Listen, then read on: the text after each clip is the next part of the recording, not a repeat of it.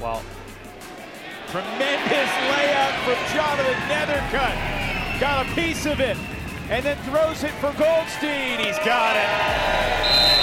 Welcome back, Nethercutt. The Summit have missed you. Number 7. Welcome back. It's Swing Pass. Week 9 is in the rearview mirror, and while there weren't a whole bunch of really close results, there is a much clearer picture of the 2023 playoff race across all 4 divisions. We will be getting to that at the end of the episode, but up front, we're going to be doing some results and recaps, in particular focusing on the big battle in the Central Division between Indianapolis and Madison, as well as the game of the week between Minnesota and Colorado. But there were 8 other results, 10 in total from week 9. So let's get right into those, starting with Indy extending their 6-game winning streak on Friday night with a big 23-22 win over the reeling 1-6 Madison Radicals. It's the 3rd time in 4 seasons Indy has gotten a win at Breese-Stevens Field after failing to do so from the entire stretch from 2013 to 2018. The Alley Cats completely reversing the narrative in the Central Division for their franchise. They look like one of the more up-and-coming young teams. Their defense continues to excel at a league-leading rate. Once again, just a big win as they sit now in a virtual tie with Minnesota, the top of the Central Division standings. Minnesota slipping on the road, just never really getting it together in Colorado, falling to the Summit 25-15. On Saturday night, the Summit snapped their 3-game losing streak, get back to 6-3 in a tie for virtual second place with Los Angeles in the West Division, but they would break that tie if the playoffs were to start today due to the Summit's head-to-head win over LA a few weeks ago. So the Summit looked back on track. Again, their 3 losses this season have come by just 1 goal apiece. So it figured that the Summit would respond, and boy, did they respond big in week 9. In other results, Chicago taking care of Detroit in their 2-game set. First on Friday night in Chicago, 25-20, and then again on Saturday in Detroit, 18-12. The Union now improved to 5-3. They sit in the 3rd and final playoff spot in the Central Division, up a game on the Pittsburgh Thunderbirds, who sit at 3-4 right now following last weekend's loss to Toronto. They're on the outside looking in. And of course, Madison now few games back. They're technically not eliminated from the postseason quite yet, but it is looking very likely that Madison will miss the playoffs for the 4th straight season following their 2018 championship win. Elsewhere, LA extends their winning streak to 5 games, improving to 6-3, sitting in a virtual tie with Colorado for second place in the West. They get an impressive 22-18 win over their SoCal rivals from San Diego. It's the 2nd time the Aviators have put down the Growlers. Growlers now sitting at 2-6, and similar to Madison, looks like their playoff appearance streak might be snapped in 2023. The Growlers have made the postseason every season since 2018, 4 straight appearances, looking like that might finally end this year. They sit at 2-6, well outside of the playoff picture in the West. Elsewhere, DC takes care of their road trip weekend, first up in Montreal on Friday night, 25-18 over the winless Royale, and then against Boston the next night, 20-16 in Boston. DC now sitting at 6-2, firmly in second place in the East behind their rivals from New York.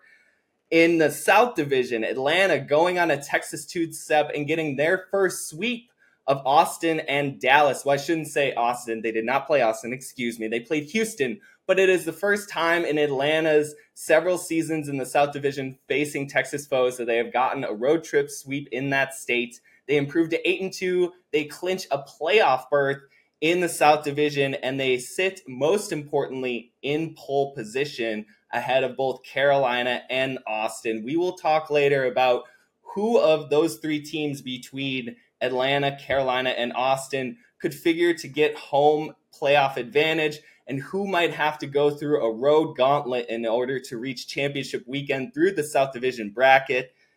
Toronto, speaking of playoff hopes, keeping theirs alive with an all-important 26-19 win over their countrymen from Montreal. The Rush now sit at 4-4 in a virtual tie with Boston and Philadelphia for the third and final playoff spot in the East. However, Toronto sits behind both of those teams due to head-to-head losses to both of them. If there were to be a playoff today, Boston would qualify as the third and final seed in the East Division. Daniel, again, there hasn't been a whole bunch of drama that we can talk about from this past week. And there was a little bit in Madison on Friday night, but with the Alley Cats essentially holding much of a wire-to-wire win throughout and putting down a few Madison comebacks, the rest of the Week 9 slate was a few blowouts and a lot of playoff frontrunners kind of taking care of business, right? Yeah, no, for sure. I do want to give some credit to Indy, though. I mean, I feel like they keep showing this year that they can really close out these games and consistently have had Madison's number late in these contests. And it's just impressive. They play a very clean game. I mean, Madison played a good game too. So for Indy to still come out on top and just play a little bit cleaner, again, that D-line, I think they converted, 7 of 11 break chances. Like, they're always so efficient defensively. It has just been more of the same for Indy. And they are really peaking at the right time, in my opinion, on this 6-game winning streak, as opposed to Minnesota, who, maybe bit off a little bit more than they could chew on this hopeful road trip to Colorado.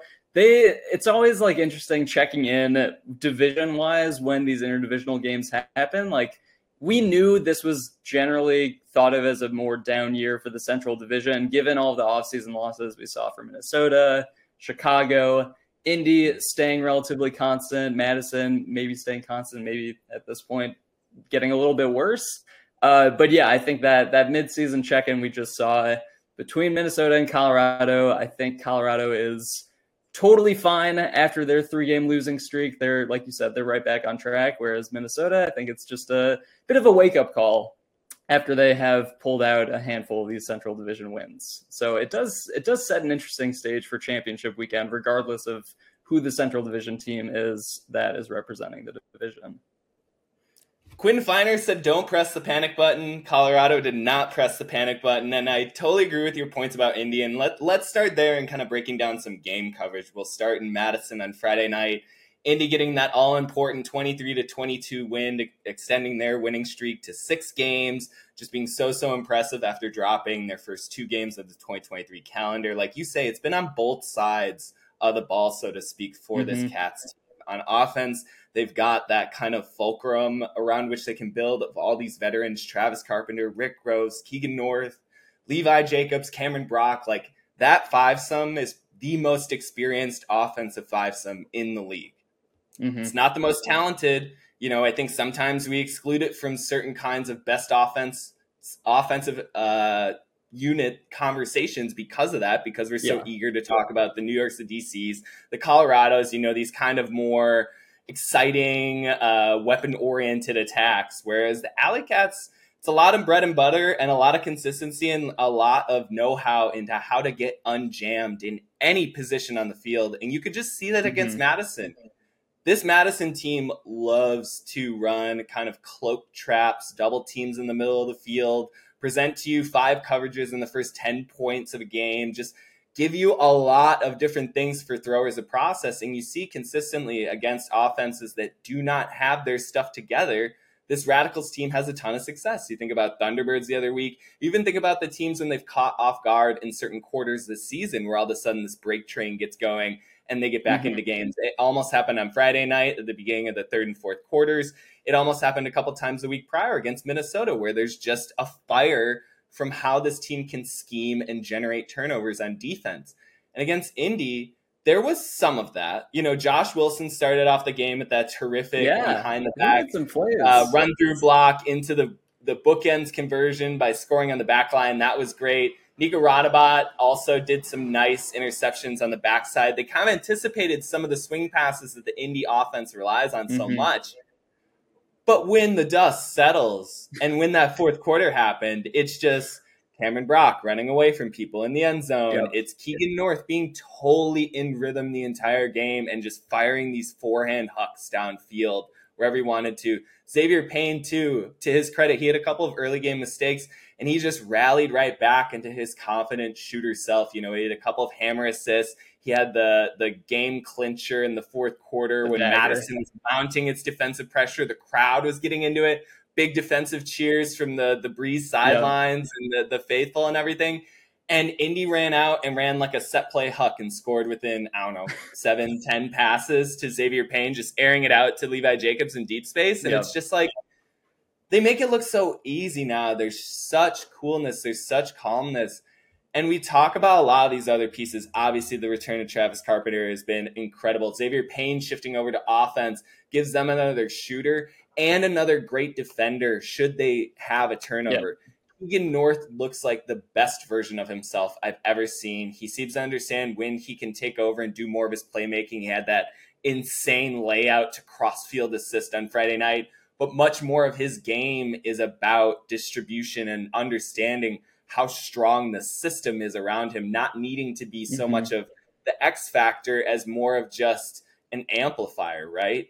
Levi Jacobs, too, playing exceptional. Cameron Brock, despite some of his overall production numbers not being at the all-time great level that we're used to, he's still scoring like 3 of the most important goals in deep space in that game. He always scores. He goes on like these late game scoring runs where he's like quiet the whole game, but then he just like turns it on late and has these like game clinching grabs. And he makes it look so effortless. And it's just funny that you can sort of forget about him for the bulk of the game, but then fourth quarter when it matters most, there's Cam Brock in the end zone. But I'm kind of building up to this point of all these different players. One of the players who we've struggled to talk about the last couple of seasons, and it's been due to injury changes, style changes, this offense adapting. And one of the players that I was talking to with a couple of Indy team members, Cameron Brock and whatever, after the game was Rick Gross. Like, we talk about the stability, we talk about the execution, the discipline that all of a sudden Indy is showing in the Central Division. I really think the emblem and the talisman for that has been Rick Gross's play. You go and you look at the top 10, top 20 scorers, leaders, offensive leaders historically in this league. It's Rick Gross's name is up there. He used to be a 50-goal scorer year after year in this league. He used to be on all kinds of highlight reels. That isn't happening as much, and yet he's arguably become the most effective version of himself that he's ever been. He's gotten a range to his throwing game that is at times quiet, but he can really strike deep, particularly on his forehand side. He can still go downfield and make plays. He had a terrific cleanup catch in double coverage on Madison on Friday night that set up a score on the goal line in one of the closer moments of the game.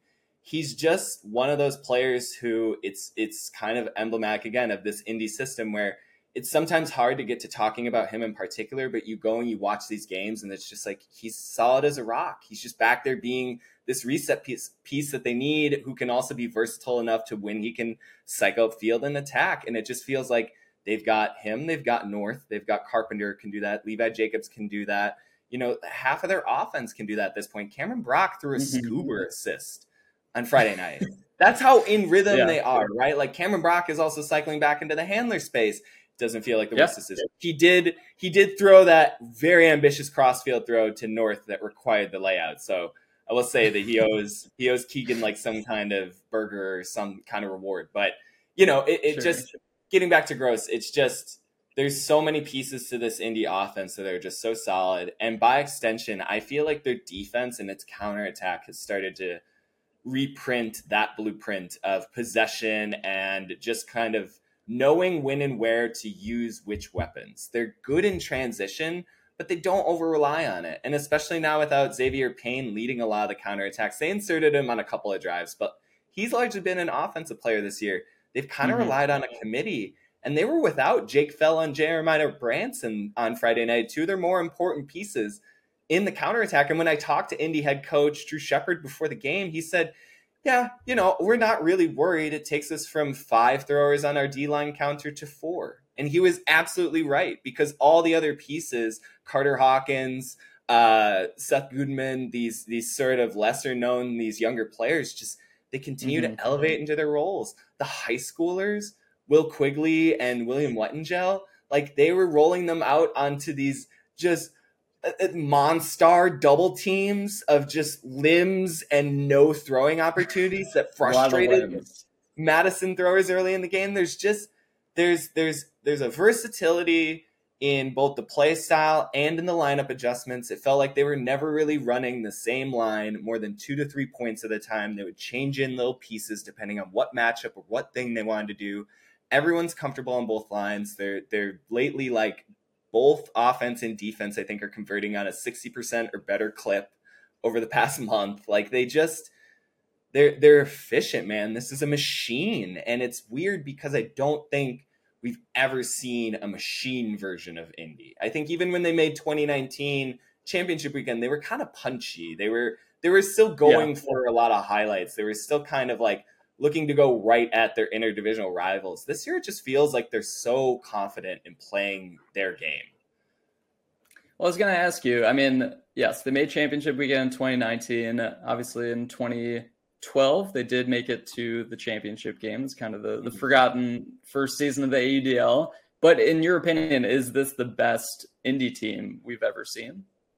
Yeah, I don't even think it's that close. I think it's one of those teams where it's like, we're going to look back maybe a year from now and say, like, we should have seen this coming more because, again, they're so young. Like, and it doesn't really feel like Cameron Rock is going anywhere and some of these veteran leaders are really falling out of their prime, or like the window is closing at all. It feels like they have this great mix of veteran leadership, guys who have been there, guys who went to championship weekend in 2019, and then all these eager, sort of well-coached pieces that are just, again, able to step up into the roles, able to win their one-on-ones, and you just, week in, week out, they're winning these margins, and that's so important in the Central Division right now. I don't know, again, given how like Minnesota performed on Saturday night in Colorado, I don't know how Indy's going to perform in the larger atmosphere. But the same thing was said in 2019 when they got the semifinal draw against the undefeated Empire.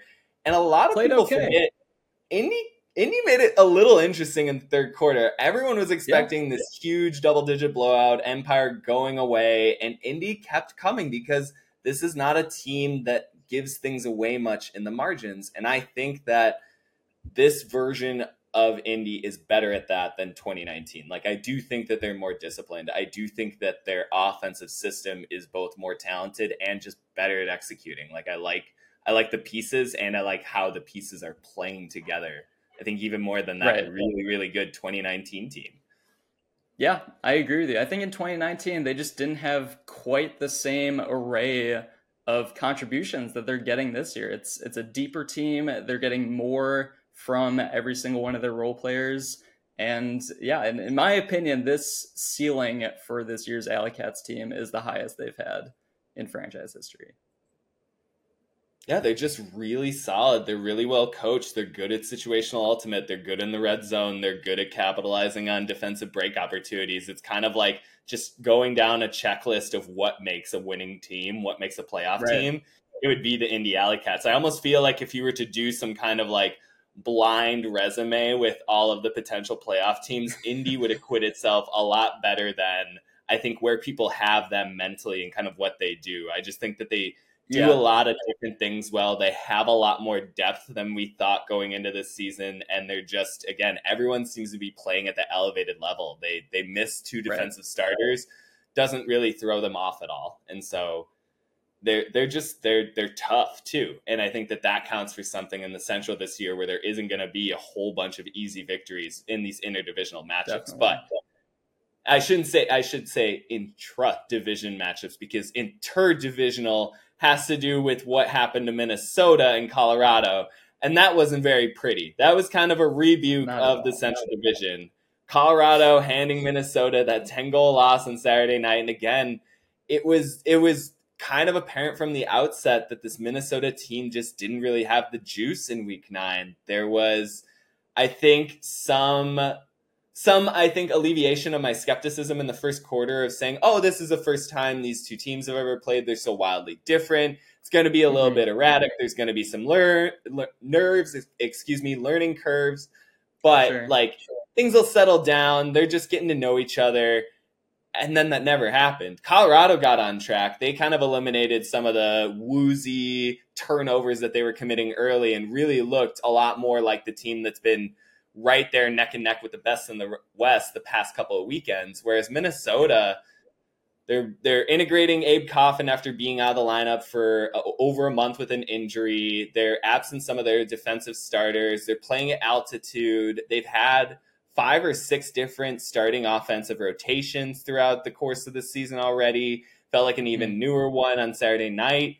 It was just a lot of lack of consistency, and it looked really dissimilar to how Minnesota had been playing as recently as week 8 in Madison, right? Like, in Madison, this Winchell team seems so set on what it wanted to do on both sides of the ball. On defense, they wanted to ping you deep. They wanted to play field position. They wanted to blitz you and make you run 90-yard drives against them. And then every single time you made a mistake, they were going to attack you in the opposite direction. Dylan DeClerc, Brett Bergmeyer getting in transition, getting open, and just scoring goals quickly, putting a stamp on defensive drives. That didn't happen like at all on Saturday. And then offensively lately, the Winchell have been able to kind of construct this diversity of attack, even absent some of their top throwers. They've been good at elevating Tristan Vandy Mortel and Jordan Taylor into bigger roles. I really like how the Minnesota attack has sort of adapted itself throughout the course of the season. Will Brandt continues to play really well. Josh Klain was one of the biggest huckers in the game entering this weekend. And they could just not choose a style in Colorado. And to some of the credit goes to the Summit, but it felt more like Minnesota just had a complete loss of agency. Like, they just didn't know what team they were against the Summit team that very much acquitted itself of any kind of doubts. It was a messy offensive game for Minnesota. And I think so much of their Central Division success to this point has come from their D-line, being able to go on these big break runs, and guys, like you said, like Bergmeyer, DeClerc, like really hitting a rhythm and then just scoring repeatedly like we saw in that Madison game last week. They had 5 break chances in this game against Colorado. They weren't aggressively getting after the disc. They weren't getting blocks. I think they had 5 blocks as a team. 2 of those came from Will Brandt, who did not play a single D point on the night. So it was just like, I don't know if it was a lack of defensive pressure or if it was Colorado just playing really fundamentally sound on offense, because they did. I mean, this was kind of a return to form for Colorado. Like, Nethercutt was back at the helm. Atkins was releasing a lot more downfield, which is such an ideal I was going to say, I wanted to congratulate you. You got the Atkins that you wanted, which is still a lot of touches, but being more motivated as a receiver. And so much better. To your point. Yeah, and they need that playmaking. They need his audacity, his swagger downfield. Like, I feel like unless you are Jonathan Nethercutt, there's only so much you can kind of do being a disc wizard behind the ball, right? Like, and Atkins, for as talented as a passer, I don't think in any of this we're trying to misconstrue that he doesn't deserve 60 touches a game or something, but his playmaking is just so undeniable in the way it just raises their roof. I mean, you just saw it. And I feel like with that, it clears out so much of that middle ground for them to do more of their possession-based drives. It frees up more opportunity for Matty Jackson, who had a kind of return to form game after being a little quiet the past few weeks. He is so good when he's just sprinting around out there. I just love that you say, like, Atkins should be downfield more, and then these are the results of what him just getting a few more receiving touches does. Yeah, it's so much nicer. And it's just, it's that Colorado offense that's like so spread out. Like, Feiner and Fruit had great games too. And just having Nethercutt as the fulcrum. And Nethercutt didn't even have like such a big Nethercutt game by his standards, but he didn't need to, because I just think that whole offense is full of playmakers, and just getting them in the spots where they can best succeed is really what it's been all about. And, we got Spicer back on defense this game. He had his best game of the season too, tossing 5 assists, getting 2 blocks, including that ridiculous layout block, which was like, it was like a head on the swivel poach in the backfield late in the game. He's just so fun to watch defensively, but his offensive game, I really think, has leveled up considerably in this season compared to last. And just having him on the counterattack to lead drives has just been invaluable for this Summit squad. So I think it was a good return to form game for Colorado, in addition to a big heat check for Minnesota. Yeah. I don't think I take much away from this Minnesota performance. If it happens again, then I'm concerned if they continue to show that this disrupted what they were trying to do. But it felt very much like they just weren't quite prepared in what they wanted to run. Some of the absences, like Sam Berglund, I think really kind of added up for them, given where their game is going the past few weeks. And we were talking about this before the show. I thought that they did a little bit of a disservice to Abe Coffin by shoving him into an offensive starting role and saying, go make plays. Like, one of the first point of the game is them just airing a huck out to a guy who's coming back from a hip injury. Like, it felt like a lot was put on his plate, and Coffin did make several mistakes that we were totally unaccustomed to seeing from him. And it felt kind of representative of everyone's a little bit out of their comfort zone, and against a team as talented as Colorado, they're just going to take advantage of you. I mean, you talk about Cody Spicer.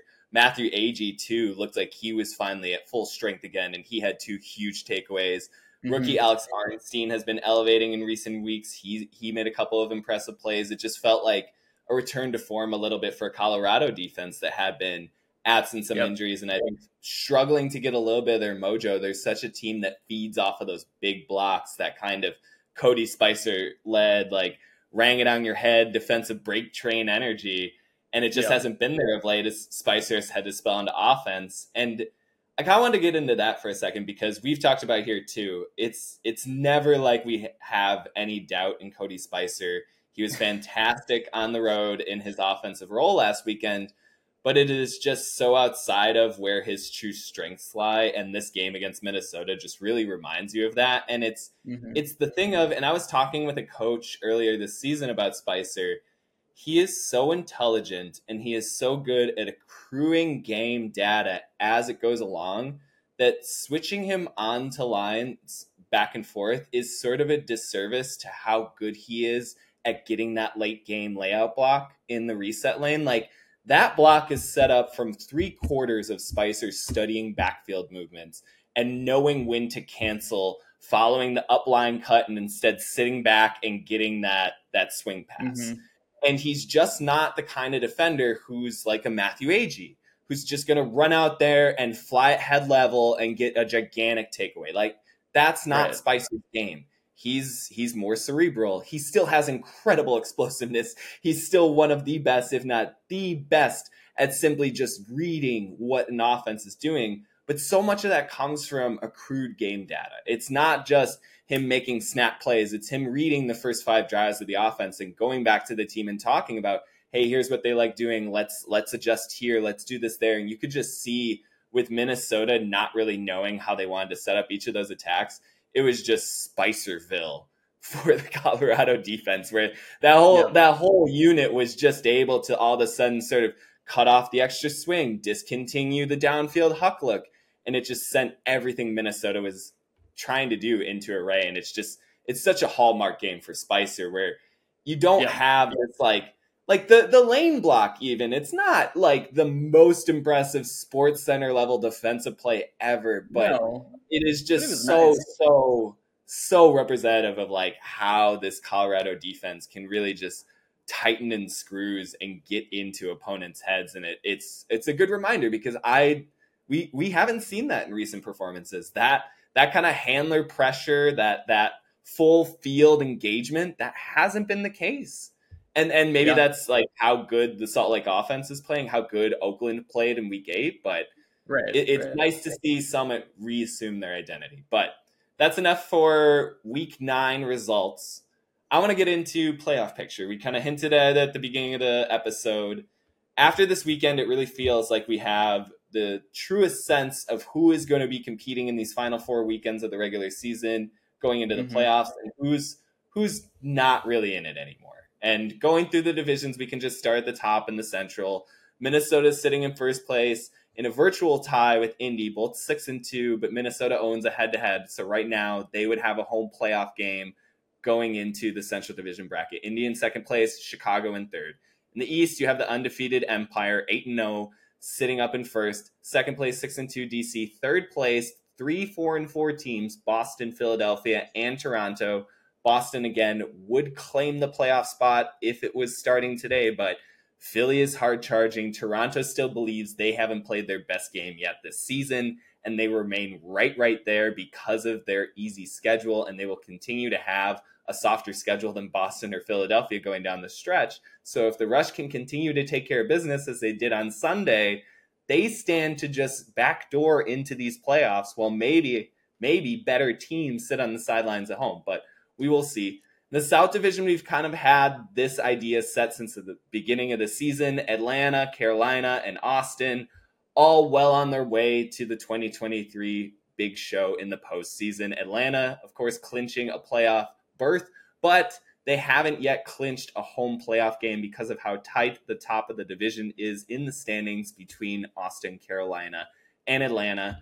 Atlanta and Carolina still have 2 more games to go this season, so it is far from finished in determining who will have home field advantage in the South Division. And that really feels like it's going to be the determining factors to kind of who advances to championship weekend. We talk about the heat in that region alone heading into late July, early August. Whoever doesn't have to play back-to-back games in a weekend is really going to stand to benefit. Who do you like in the South right now? We'll get to, I guess I'll set the West really quick. In the West, we have 8-0 Salt Lake in first place, Colorado and LA in a virtual tie for second at 6-3, leaving Oakland, who was inactive in week 9 at 5-3, suddenly sitting in fourth place, a little bit outside of the playoff picture, just communicating how tight the West Division race is. We'll get to that in a second. I wanted to ask you, though, about the South Division, because it feels like it's been playing out a little bit in the background. Carolina has had some pretty important interdivisional results, so it feels like the South is sort of this amoeba mass right now where you've got 3 immensely talented teams, but it's sort of hard to figure out the exact pecking order of where things are. You know, Atlanta gets a win in the first matchup against Carolina, but then Carolina gets it in the rematch. Carolina has beaten Austin in both times they've played this season, so it feels like they've kind of reasserted themselves after losing to the Soul in 2022. There's like a rock, paper, scissors quality to how this South Division is going, where each team feels like it has a favorable matchup against another particular one, but I have no idea who to interpret to really be the, I think, favorite to claim the championship weekend spot. Yeah, it's tough, and I still go back and forth on like how much the home field advantage is going to matter in the South, or like specifically with what seeds. Like, obviously, if you can get the first seed, it's just nice. You have home field advantage, and you only have to play 1 game, which is great. If you have the second seed, home field advantage, nice, but you still have to play 2 games. I think right now Atlanta is in the best position to get the 1 seed. Obviously, they are in first place in the division. They did officially clinch the playoffs, but they have 1 fewer loss than Carolina right now, and those teams are going to play 2 more times, like you mentioned. That's what it's going to come down to, and I don't know. At this point, I have a hard time believing that Carolina is going to... Not a hard time believing. I don't think that Carolina is going to win both those games. I think these teams are way too close for Carolina to outright win both. I think it's possible. It's most likely to me that they split. Obviously, there's a chance that Atlanta wins both those games too. All of those odds stacked together, in my mind, it's just like if Atlanta goes 1-1, they will have the top spot in the South because both teams have that tiebreaker over Austin. So even though I don't necessarily think Atlanta would be my favorite to make it to championship weekend, I do like them as the 1 seed, and I don't know. Have I avoided the question, or have I just like kind of elaborated into nothingness? You're doing a little bit of Cohen hedge work. You know, I know how you appreciate your lawn. All right, I'm gonna make it clear. Let's just set it in stone. Atlanta is my 1 seed. Carolina is the 2 seed. Or sorry. Carolina is the 3 seed because they'll have 4 losses. Austin's only gonna have 3. And then, yeah, it just sets up a super exciting potential Carolina rally to championship weekend, but nah, it's not going to happen. Let's take Atlanta going to championship weekend right now. Atlanta 1 seed, Atlanta championship weekend. You can pen that in for me. I think on paper, I like Atlanta as much as Carolina, but given the most recent result and giving the kind of, I think, confidence the Flyers have against the hustle over the past season and a half, You go back to last year, the Flyers swept Atlanta in their season series in 3 games. So Atlanta gets that first win of 2023 against their closest rivals. I don't know that they can necessarily close out these final 2 matchups against the Flyers so well. Like, Carolina really had their number in that last matchup. Hustle were, 3-0 at that point? They looked like the best team in the league, and the Flyers did their just sort of straight up flat mark. We're going to challenge you every single pass defense, and the Hustle had a hard time showing the same level of confidence that they do against most other teams this year. And I until I see that kind of mojo wear away for Carolina, in particular against Atlanta, they're still going to be my favorite every single time I start talking about championship weekend. I just think that pedigree, that the Flyers have, it's unquantifiable. But of any team, maybe other than New York, can you so thoroughly say, yeah, those guys go out and compete on a championship level basically week in, week out, other than Carolina? Like, I just think that they have acquitted themselves so thoroughly over the past 3-ish seasons since the start of 2021 of just being those guys, that team. Yeah, they can lose back-to-back games. They can start multiple seasons 0-2. I don't care. As I said even a couple weeks ago, I wanted them to go 5-7 and show up at championship weekend. That wouldn't be that outside of the norm, because when the dust settles, they're a damn good team, and they kind of compete down to the man. And the Hustle haven't won a playoff game. Like, the thing is, they haven't won a playoff game since 2016. I'm sorry. Yeah, I get it. They beat the Flyers in 2016, and then they went and got ritually slaughtered by Dallas because it was 2016 Dallas. Sure. I obviously understand the Carolina hype. Yes, they're more deserving at this point to have us not pick deserving them for championship weekend. I don't want to say deserving, and I really don't want to sound like I'm taking historically and this season. Carolina is one of maybe 2 or 3 teams where I say definitively you got to take it from them for me to see a different narrative. Like, you can't just be like, we're playing better. Like, no, you gotta go and you gotta show me you beat them in the playoffs. I get it. That's all. But I know we don't want to get too into the remaining schedule, but we kind of have to with the South. Like, it's hard. You can't not talk about the schedule when you're talking about the South. Carolina either has to beat Atlanta in both games to finish the regular season. That would give Carolina the 1 seed. But then presumably, if Atlanta takes care of business against Austin in that first playoff game, Carolina would again have to beat Atlanta for the 3rd time in this late season stretch to advance the championship weekend. Atlanta, on the other hand, could split games with Carolina and then just beat them one more time in the playoff. Like, do you think it's likely that Carolina beats Atlanta 3 times to close out the season? This is like fraction math, though. Like, I hear what you're saying. Like, I understand that the statistical They just seem so close to me. Don't they seem? They are. They are. But I still think that Atlanta sits in that slight little brother sidecar role still. Like, and I think that they're trying their damnedest to disprove that this year. And I think that more than any other season, this is the Hustle team to do it. Like, I love, again, their ability to show different multiple offensive attacks. Their defense is deeper than ever. Justin Burnett is playing like a defensive player of the year candidate. He seems to get 1 or 2 jaw-dropping blocks a game now. I love everything the Hustle are doing. And yet they have, again, like one of them and New York teams where I'm just, there's a cap. They've won a title in the past 2 years. I can't take it from them yet. They've earned it. Yeah, it's fair. That's all. Okay. All right. Let's move into the West. Yeah. So we've got 8-0 Salt Lake. I think they're 1 game away from at least clinching a playoff spot, right? Because they have wins over every other divisional opponent, and every other team right now has 3 losses. So I think they just need 1 more to clinch their postseason ticket.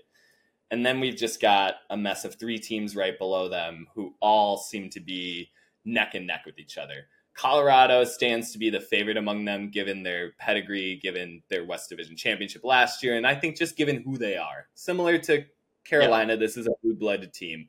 They're a bunch of thoroughbreds. They showed that against Minnesota.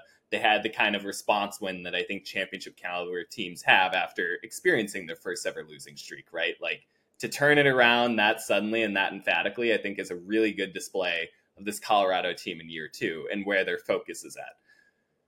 Oakland and LA, I think, are with them this season. Like, in terms of their energy, in terms of how they construe themselves, I think those teams can play up to that level. I just wonder if, other than like an immaculate performance, if Oakland can take down Colorado again, if LA can take down Colorado without like their perfect game. Because that's kind of what it felt like the Spiders had against the Summit. It's the Summit in the second game of a back-to-back.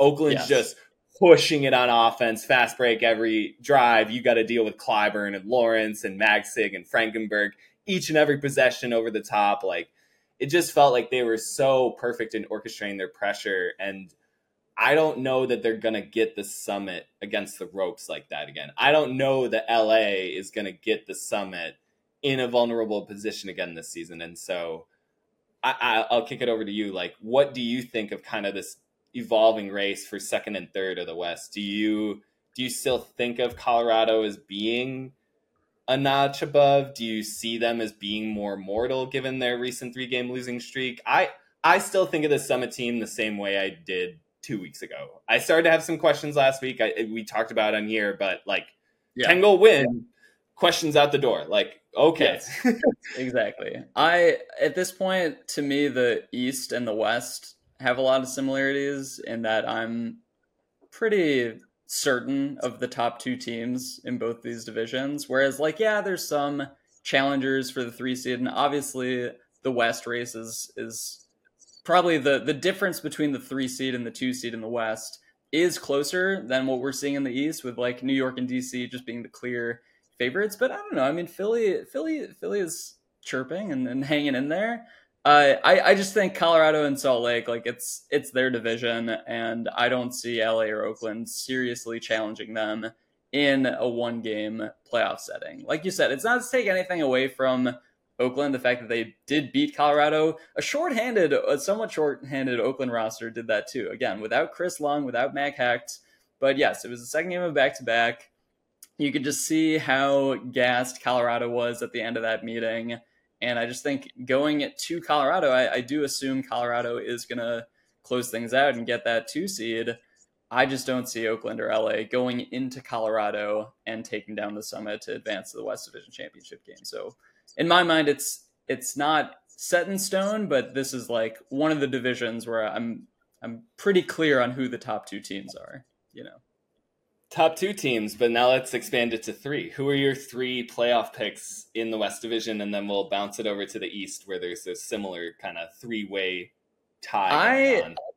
I think I want to take Oakland over LA right now. I think I've seen a little bit more consistency from them, and I'm not like totally sold on. I mean, LA has obviously been great on this 5-game winning streak, but their wins have all come against like, you know, Seattle and Portland and San Diego, right? Like, I think it is literally those 3 teams. So Oakland does have that defining win over Colorado. So to me, I give them the inside track for that 3 spot. But again, two late season meetings, just like Atlanta and Carolina, is really going to decide that playoff race. Daniel is, of course, referring to LA and Oakland have not met in 2023 yet, and we still get to see 2 meetings between the 2 teams fighting for that 3rd and final playoff spot in the West. Who knows, though? Who knows? Colorado still has a game against New York. That could really throw a monkey wrench into some of these tiebreakers later in the season, so not so fast. But now let's talk about just briefly the East, and specifically let's talk about that 3-seed race between Boston, Philly, and Toronto. It feels like Philly is the most talented team. And if you go on social media, of course, they will confirm that for you. They think that they're a top 3 team. They'll tell you that. Somehow. Even though they're still not a playoff team, technically. They still sit behind Boston due to the fact that they gave up a 7-goal lead on the road to the Glory a few weeks ago. And Boston owns a head-to-head tiebreaker with the Phoenix. So do the math there. I think that by all accounts, like how Philly is playing recently, they should get the 3rd seed if they continue to hold. But they still have games against Boston and Toronto, who are very much considering themselves to be on equal footing with the Phoenix. And I really think that it might just come down to who can take care of the most winnable games in their schedule, which right now is Toronto, who hasn't really played an impressive game yet outside of the ones that they've played against the Royale. They have 3 wins against Montreal, which is kind of what's floating their playoff resume so far. But it doesn't matter the strength of your schedule when determining who gets to the playoffs. It's just straight wins and losses. And so I think that it's interesting that for as much as Boston and Philly seem like for how they've played, they slot right into that 3rd seed. Rush continue to take care of business in the schedule that we've been saying from the beginning would be very beneficial to them. They still have a Detroit game on their schedule. So it's so hard in my mind to wrap around what's happening in the East Division. Because again, you have Philly beat Carolina. You have Boston, who's even played some impressive cores. And I think their defense deserves consideration for them being a quality playoff team. And then you've got Toronto. Toronto, who we were super hyped about. Toronto, who has a lot of offensive playmakers, but a Toronto team who is still just, I think, a series of question marks above everyone's head as to what's going to happen quarter to quarter. They can put up 10 goals. They could get outscored by 9. Like that's the kind of variance to this Toronto team. And so I'm just kind of rambling now because I don't know who the hell to choose. Like I really do not know what is going to kind of shake out this East Division 3rd seed. Like if Philly wins out, obviously, like if they just take care of business against Boston and Toronto, but Boston and Toronto are kind of chaos teams in 2023. They get weird win. They get a lot of defensive breaks. There's a lot of runs and sort of rubber band results in their games. So nothing's easy. Nothing's easy in those games. I mean, the good thing is that all 3 of these teams play each other, I think, twice down the stretch. Like they all have 2 meetings against the other 2, which is great. And so we're going to see this playoff race take shape, like based on the merit of these teams. Like I don't think Toronto's easy schedule is going to factor in so much. I mean, yes, they have that Detroit game, but it is still another game against Boston, another game against Philly. And then I think they all have a DC game left, maybe, which, we assume DC is going to take care of business there. I think Philly's the best team here. I think Philly is going to close things out because they are the most talented team, and I give them the nod for the 3 seed right now. I just don't know if closing out is what they do yet. Like I mean, they're still a grab bag against Boston. Like it's still just. I agree with how they're playing lately. Like I love that defense. Like that defense and the way that they remind me a lot of the best of these 3 teams.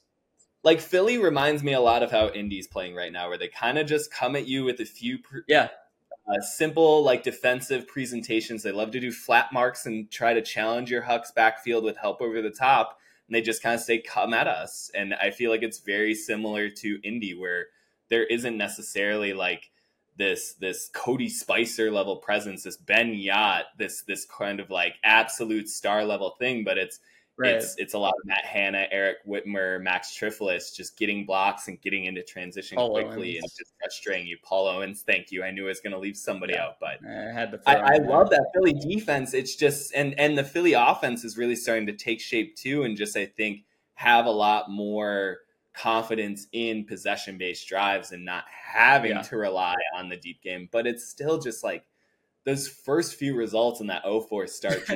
I know. It's hard to be totally sold on them. I believe what I'm seeing now. It's just like in the same timeline as the game against New York where they couldn't complete a swing pass. And granted, that was some of the elements, but like, I'm just saying. Anyways, but they've generally gone like this season, right? Oh, they're going like this, and that's what I'm saying. Like the game against Montreal, the game against Carolina, they're a good team. Like I can see where they stem that confidence from. Like when they play up, but sort of like what the Ringer guys have been talking about. It's like there's the hot birds and there's the cold birds, and until there's more of a sense as to which one is the true identity for a 4-4 team. Yeah, it's really hard to settle on. Yes, this is the 3rd best team in the East, but I totally agree. I think how they're playing indicates that. But they need to stay hot is obviously the caveat there. Because we are 4-4. they were cold and then they're hot. So yeah, we don't know what this final stretch of 4 games is going to hold, but I don't know. I think I know they're feeling good based on their Twitter presence. And so I think they have the confidence to close things out. Well, we are rounding into the true summer months here. It stands to reason that there will probably be a heat wave, and so hot birds will rise. We will be around to see who else will really rally down the stretch here as we build towards the 2023 AUDL playoffs. That'll do it for this Week 9 recap episode. We will be back on Thursday to preview Week 10, which has a bunch of tantalizing matchups, starting with the Free Friday Frisbee event. The Salt Lake Shred will be taking their 8-0 record on the road to play LA, who has their own 5-game winning streak to protect at home in a battle of 2 prospective West Division playoff teams. There will be a slew more of important rivalry games. We will be with you to preview most, if not all of them. Thank you so much for tuning in. We're going to get going now. We'll talk to you soon. Bye now.